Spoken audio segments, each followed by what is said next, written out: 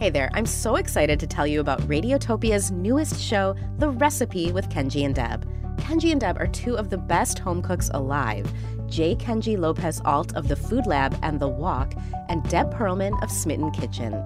Two of my go-tos to make sure I'm getting the perfect recipe for everything from meatballs to muffins. They're pros who obsess over techniques and essential ingredients, so you learn everything you need to create your perfect recipe.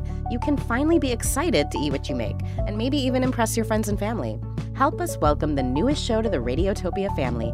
Find The Recipe with Kenji and Deb on your favorite podcast platform starting February 26th. This episode is brought to you by Progressive, home of the Name Your Price tool. You say how much you want to pay for car insurance, and they'll show you coverage options that fit your budget. It's easy to start a quote. Visit Progressive.com to get started. Progressive Casualty Insurance Company and Affiliates. Price and coverage match limited by state law.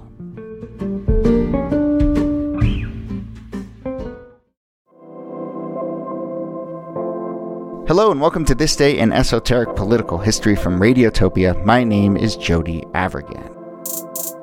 This day, March 15th, 1991, this story actually took place on March 16th. Important to get the date right. But on this day in 1991, a Korean-born merchant shopkeeper, Soon Ja-do, shot and killed 15-year-old Latasha Harlins after accusing her of stealing a bottle of orange juice in her store. Latasha Harlins was not stealing the bottle of orange juice. She was intending to pay for the orange juice. She died after being shot in the back of her head, holding the $2 in her hand that she was going to use to pay for that bottle of juice. No surprise, this incident caused a tremendous amount of uproar and heartache in South Central Los Angeles. Any killing of a young girl would, but it also tied into growing tensions between Korean and African American communities.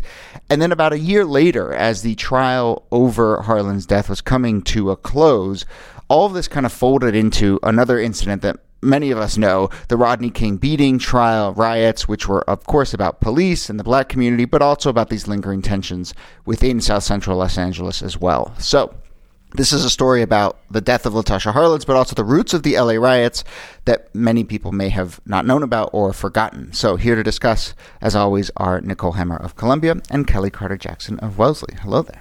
Hello, Jody. Hey there. Before we get going, there was a documentary that came out last year, a short doc. It was Oscar nominated.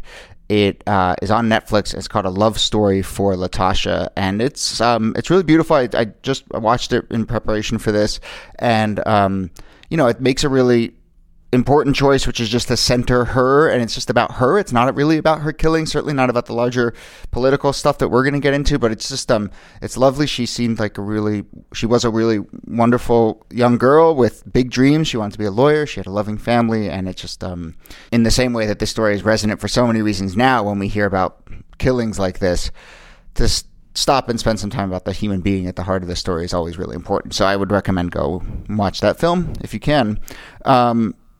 Any thoughts about the incident or Latasha, and then we'll get into the sort of larger political echoes and swirling themes?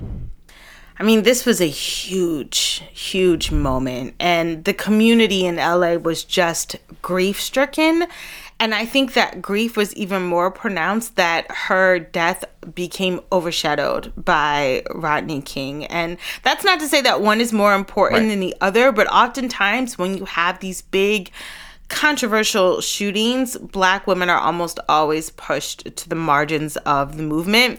So there's a big campaign, hashtag say her name, to sort of, revive a lot of the lost names that have been rendered invisible because their stories have not been told or because their stories have been overshadowed. But also say her name is just about what you talked about too, Jody. It's like, who were these people and what were their dreams and what were they trying to accomplish and how were they loved and all of the things that make people complex and human, I think is also something that gets lost too. We forget that Latasha was a child. Yeah. And I think that there's a really important resonance in the story with Trayvon Martin's murder, right? The images that resonate from his murder were the Skittles and the iced tea, which is such a kid thing to snack on. And here it's just it's a bottle of orange juice. It's $2. And that she lost her life over that. is so heartbreaking, and it just emblemizes the meaninglessness of it. Like her life was worth more than $2, and it's those very poignant details, I think, that sometimes make a story like this stick in your mind.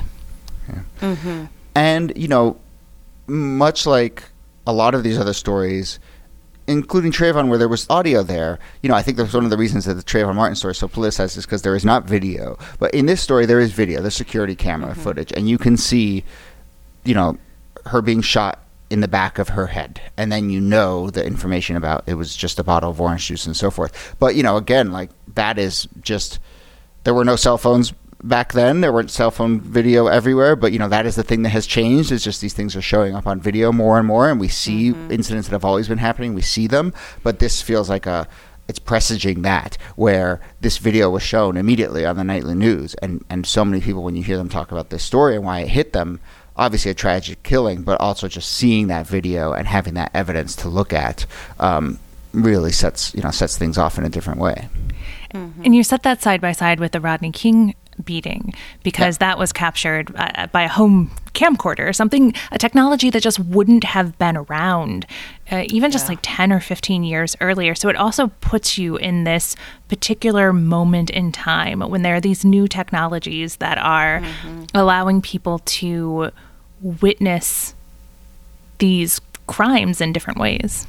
You want to talk about the trial, which is about a year later, but again, it's like you have these parallel way these things play out. We see it play out now. It's like you have this initial incident, it bursts up, there's a conversation, and then you go to trial, and it's like a year later, then it bursts out again, and it's and that's sort of what happened with Rodney King too. There was the beating and the conversation around the video of the beating, and then it went to trial, and then the verdict. And here, the verdict about a year later in '92 is, police very quickly claim there's no attempt at shoplifting. A jury finds the shopkeeper guilty of voluntary manslaughter, but what ends up being the verdict?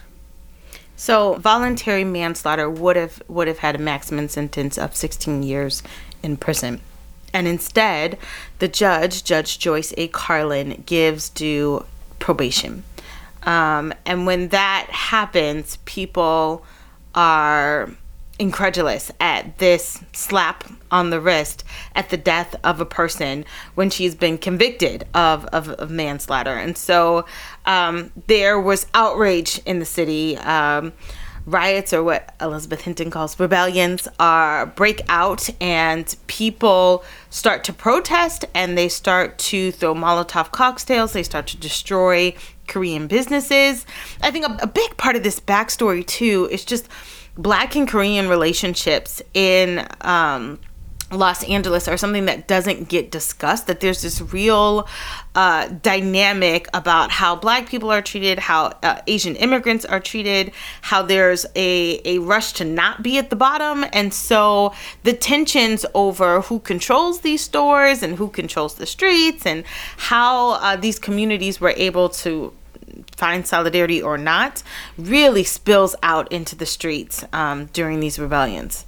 And it gets folded into national politics in a really destructive way. So this verdict is coming down in 1992, and this is when Pat Buchanan is running for the Republican presidential nomination, and he goes to Los Angeles and he meets with Korean shop owners and holds them up as the defenders of the city of Los Angeles, really pressing that sore point in this moment of anti-Black politics, where he is trying to drive a wedge even further between Korean shop owners, Black Los Angelenos, and, of course, the white voters he's appealing to. Yeah. I mean, I did this series with 30 for 30 about Donald Sterling, who's this awful basketball owner, but he got his money as a slumlord, really. And Kelly, to your point, gentrifying a lot of Black neighborhoods, and often, bringing in Korean tenants and pitting groups against each other, and sort of, ties into a changing city, gentrification, the rush to not be at the bottom of the ladder, divide and conquer, all that stuff. And, again, it folds into then It's a story, and I want to acknowledge that. And it's certainly for I think a lot of people in Los Angeles of a certain age will remember the story, but it does quickly get folded into or subsumed or whatever word you want to use with the Rodney King incident. And I just remember as an outside observer to Rodney King, in the riots around that, which are obviously about a police beating, you also then have just kind of a community that is at the end of its rope. And there are a lot of the fires and a lot of the arson that took place during that did target Korean businesses, including the store where this incident took place, Empire Liquor. But I remember as an outside observer kind of being like, wait a minute, what's going on here? What is this Korean American, African American dynamic that I don't really get? And why are these stores being torched? And I didn't realize, I don't think many people realize that the roots really were in this incident. I also think that, one of the first things immigrants are taught when they come to this country is like Black criminality, to associate Black identity with crime or with trouble. And so even when you have what could seem like a harmless or even a meaningless exchange, buying orange juice, the question or the barrier is always, you're trying to steal from me, you're trying to take from me, because Black people are criminals before they can commit any crimes. That's like the default identity. And so, when that accusation is made at Latasha, she doesn't have a societal framework that will support her truth, right? Everything is pitted to believe that Black people are criminals. And so even when it's found out that that was not the case, we're still not endeared to pity Black people or to create, punishment that would fit that crime, because we still don't believe of Black people as deserving of those kinds of justices. So, I mean, it's really problematic when you look at this entire picture, and not just this picture, but like how this picture gets reincarnated in so many different instances over the 90s and the 2000s and our present moment. Right, because this is the height of the war on crime in particular. And those images, whether it's, from the Central Park 5 or the subway shooting in New York in 1984 or the uprisings in Los Angeles, it's just a script that plays out over and over and over again, where you're asked to think of the fears of the police or to think of the fears of the Korean shop owner, and not to think of the terror that a 15-year-old girl feels when she's just like sauntering up to the counter and suddenly the shopkeeper grabs her and starts fighting with her. I think that's a really important perspective. Yeah. And, to come back, as we wrap up, to come back to what you were saying, Kelly, about there are people who've said her name and kept her name alive, and I think it's important to acknowledge that. I mean, there is some hidden history here too, but I think for a lot of Angelinos, this is a relevant story in many ways. But some other interesting stuff. Tupac dedicated "Keep Your Head Up" to her. Mentioned her name in a number of songs, including has a line where he says, "Latasha Harlins, remember that name, because a bottle of juice ain't something to die for." I wonder if that's the real first sort of moment of remember that name, say the name, say her name. I mean, I wonder if it comes from Tupac in 1993.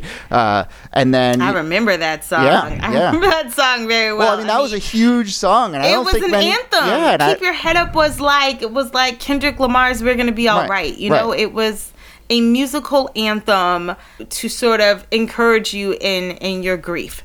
Yeah, for it to have this sort of political underpinning is always really interesting. I think music often works that way. You don't realize how political it is, and you think it's more, it's a love song or whatever. But it has that dynamic, I think, in an interesting way, too. Yeah. This is also, I mean, there are layers to this, but I just remember that this era of the 90s, there's like gangster rap, and hip hop also has this horrible reputation for being misogynist and all of these different things. And so even with Tupac's song, it felt exceptional in the sense that it was not rapping about women as hoes or bees or whatever, in this way, the tropey way that hip hop was being dragged in the 90s. This was a song I think that most people could appreciate, but it still gets lost in the politics of how hip hop was rendered. Yeah.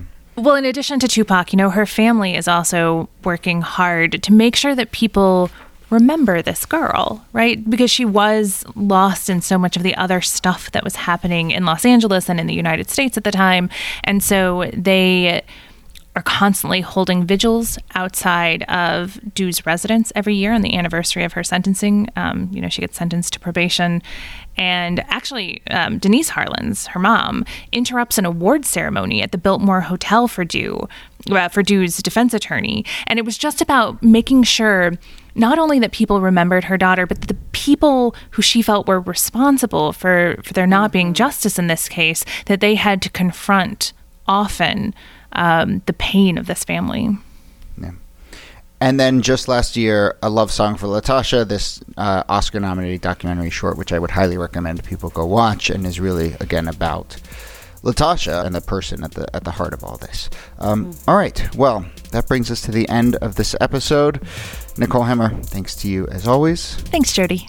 And Kelly Carter-Jackson, thanks to you. My pleasure. But why they blown out the property? That's my question.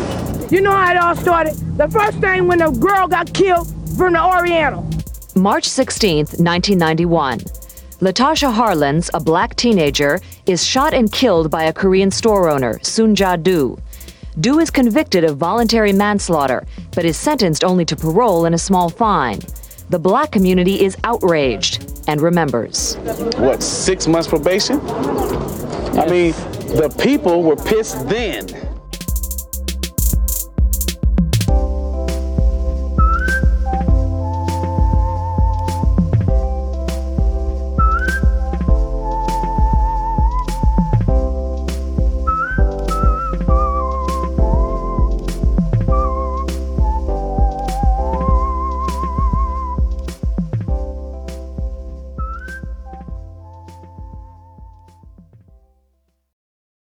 It is, as you may have heard, an election year.